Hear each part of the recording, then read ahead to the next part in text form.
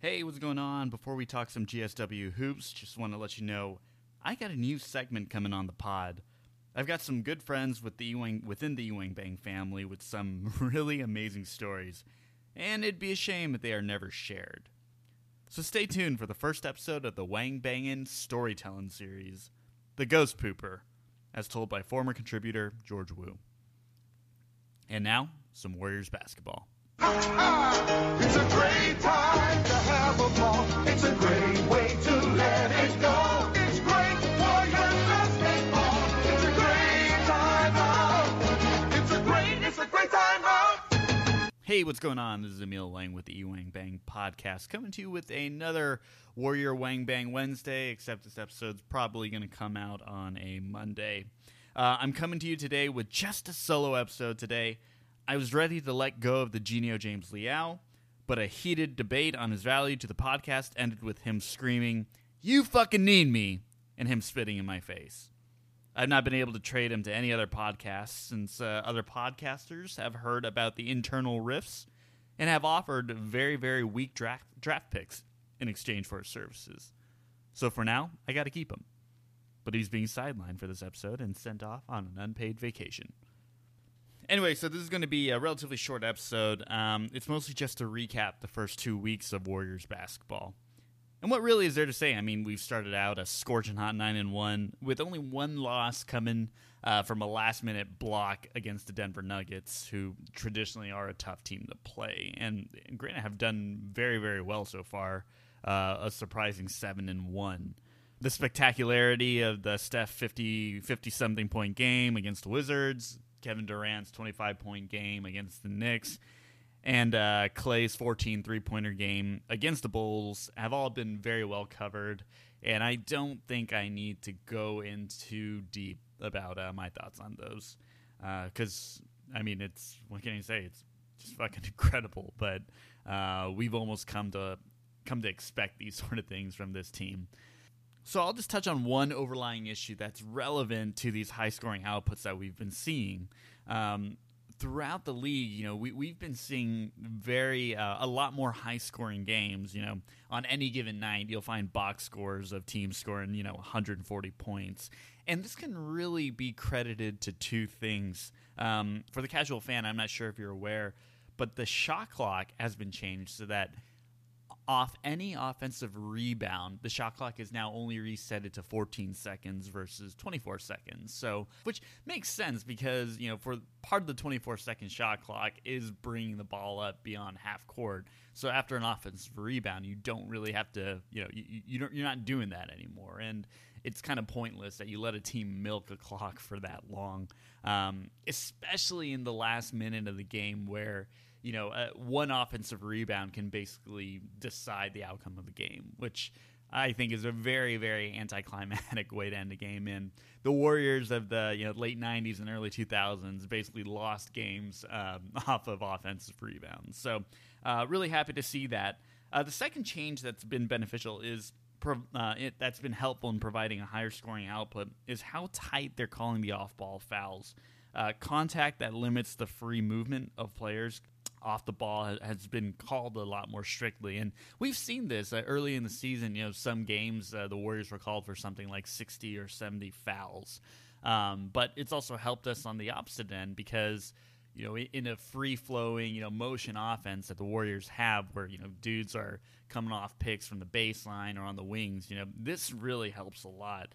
And let me remind you, we got dead-on legendary shooters in Steph Curry, Kevin Durant, and Klay Thompson. So it's really no surprise that the Warriors have been able to break records in three-point shooting, and it wouldn't surprise me at all if Klay's record is broken later this year, whether by himself or Steph, or even a player, a high-volume three-point shooter like Devin Booker or even James Harden can possibly break this record. So don't be surprised if the record's broken as soon as this year. With all these rule changes, we're going to see a lot more three-pointers jacked. That being said, all in all, I like what I'm seeing, and as a guy who doesn't play defense myself on the basketball court, I can say I definitely appreciate it. So moving on, I wanted to bring up the center rotation. I mean, Damian Jones has gotten a lot of praise for the way he's been playing. To be honest, I like what he brings. He brings that kind of JaVale McGee, vertical spacing aspect to his game. He's got size, and, as they say, you can't teach size. And he's actually a really good screener off the ball, which I think JaVale was not so great at. But one thing I wanted to point out is that in the after having a pretty hot start the first couple of games, I mean, he hasn't been as playable, which is a little concerning. He's averaging 6 points, 2.5 rebounds a game at 16 minutes per game, which is all right coming from your starting center. I mean, it's not like Zaza gave us that many quality minutes either. But what's a little concerning is that we did extend him that qualifying offer, which is good for, I think, $3.4 million.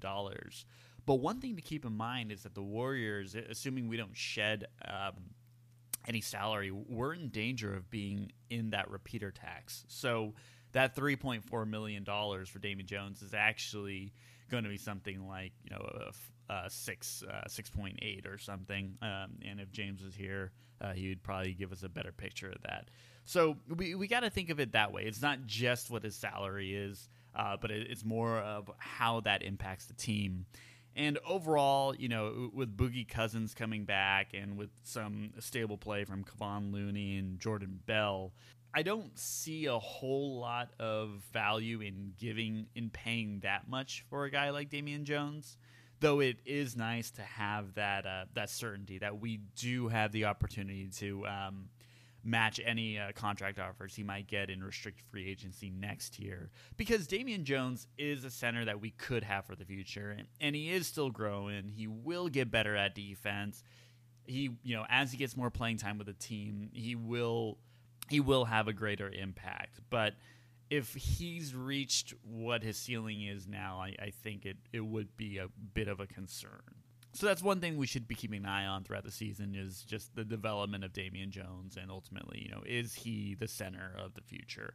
And also keep in mind that once Boogie Cousins comes back, I think Damian Jones falls to the third or maybe even fourth center on the rotation, because Kevon Looney is not going away in this Warriors rotation. On that note, I've loved Kevon Looney's stability. He looks like he's even in better shape this year. Off that pick and roll defense, we knew he was awesome at it last year, especially in that Rockets series where he was able to D up Chris Paul and James Harden on the switches. He's still able to do that this year consistently. And one thing that I've noticed is actually his offense is a little bit better. One of the big knocks on him was that his hands weren't great last year, so he wasn't as confident on that pick and roll, as well as, off of offensive rebounds. I felt like he was never able to go back up quick enough, so he got blocked a lot of times or lost the ball a lot. He's still not great, but the fact that he's able to get 8 points, 10 points a game off of those little rolls and offensive putbacks, that's really encouraging. He's another contract that next year, he's going to be an unrestricted free agent again. I think if he keeps his play up, teams will definitely give him offers. And the Warriors are going to have to be ready to lose him, essentially, because I don't think they're going to have a heck of a lot of money to offer him, especially after re-signing Damian Jones. Jordan Bell, he's in his second year. He's still a little bit out of control. Don't love the fouls that are coming off of pump fakes. I've seen him foul a couple times on three-point line. And he's, with the emergence of Damian Jones, he's kind of fallen out of the rotation a little bit, which is fine. Like I said, he's a second-year player. He's still learning, and he's got pretty big upside. Just got to hope that he, stays focused and maintains a good attitude, because after being a staple of the rotation last year, it can be kind of discouraging for him to lose his spot, similar to what happened to Pat McCaw. On the topic of Pat McCaw, still unsigned, not playing anywhere in the NBA, likely going to end up on the Shanghai Sharks. James and I covered last episode how confusing that whole ordeal was, so I don't need to go into that this time.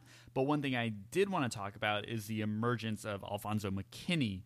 the Pat McCaw thing has been a blessing in disguise because it's opened up a roster spot for Alfonso McKinney, who comes in as kind of a tweener, small forward, power forward, which isn't exactly what the position that Pat McCaw plays, but he's there to do the same things. He's there to not make mistakes, hustle, and hit open shots. And man, has that guy hit open shots. I mean, he averages only 6 points a game on 13 minutes, but he's shooting 56% on three.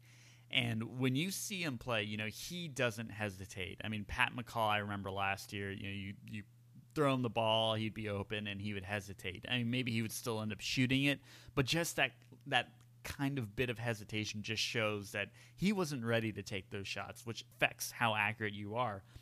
Alfonso McKinney has the green light to launch those, even on fast breaks where he's taking it up. I've seen him pull up and take that three a couple times. So love the confidence, love the hustle. I mean, he's awesome on the offensive boards. He gets 4 rebounds a game in just 13 minutes. So just imagine if he was a regular rotation guy, he would be a small forward that averages 10 rebounds a game. He's got crazy hops, almost to that. That Russell Westbrook recklessness that sometimes you're like, whoa, tone it down a notch, you might hurt yourself. But yeah, just love his game. And one little interesting tidbit is, he was a journeyman, played in Mexico and Germany, and played 14 games on the Raptors last year. But he's actually the cousin of the former Warriors security head officer or something. So I wouldn't be surprised if that relationship helped. Similar to kind of how Damian Lee, who was on a 2-way contract with the Warriors, he got signed, and he's also, I believe, he's the brother-in-law of Steph Curry. So interesting how some of these family ties have worked out for the Warriors. In Alfonso McKinney's case, it's been a true gem. I still got some concerns on the bench, especially with Sean Livingston being out and Iggy, whether he's actually hurt or just taking time off. We have a bit of a gap at the 1/2 positions. I mean, Quinn Cook, James and I covered this last episode. Offensively, he's pretty good, but on the defensive end, he's just getting killed. Hoping that the Warriors are able to pick someone up, or maybe even get McKinney some minutes at the 2 position. As I wrap up this episode, just a few things I gotta take back. I was pretty hard on Jonas Jerebko from his preseason play. He looked lost. He looked like he lacked confidence. That hasn't been the case. 7 points, 4.3 boards in 16 minutes per game. 44% on threes, which is solid, and also a game-winning tip in Utah against his old team, which was an incredible moment.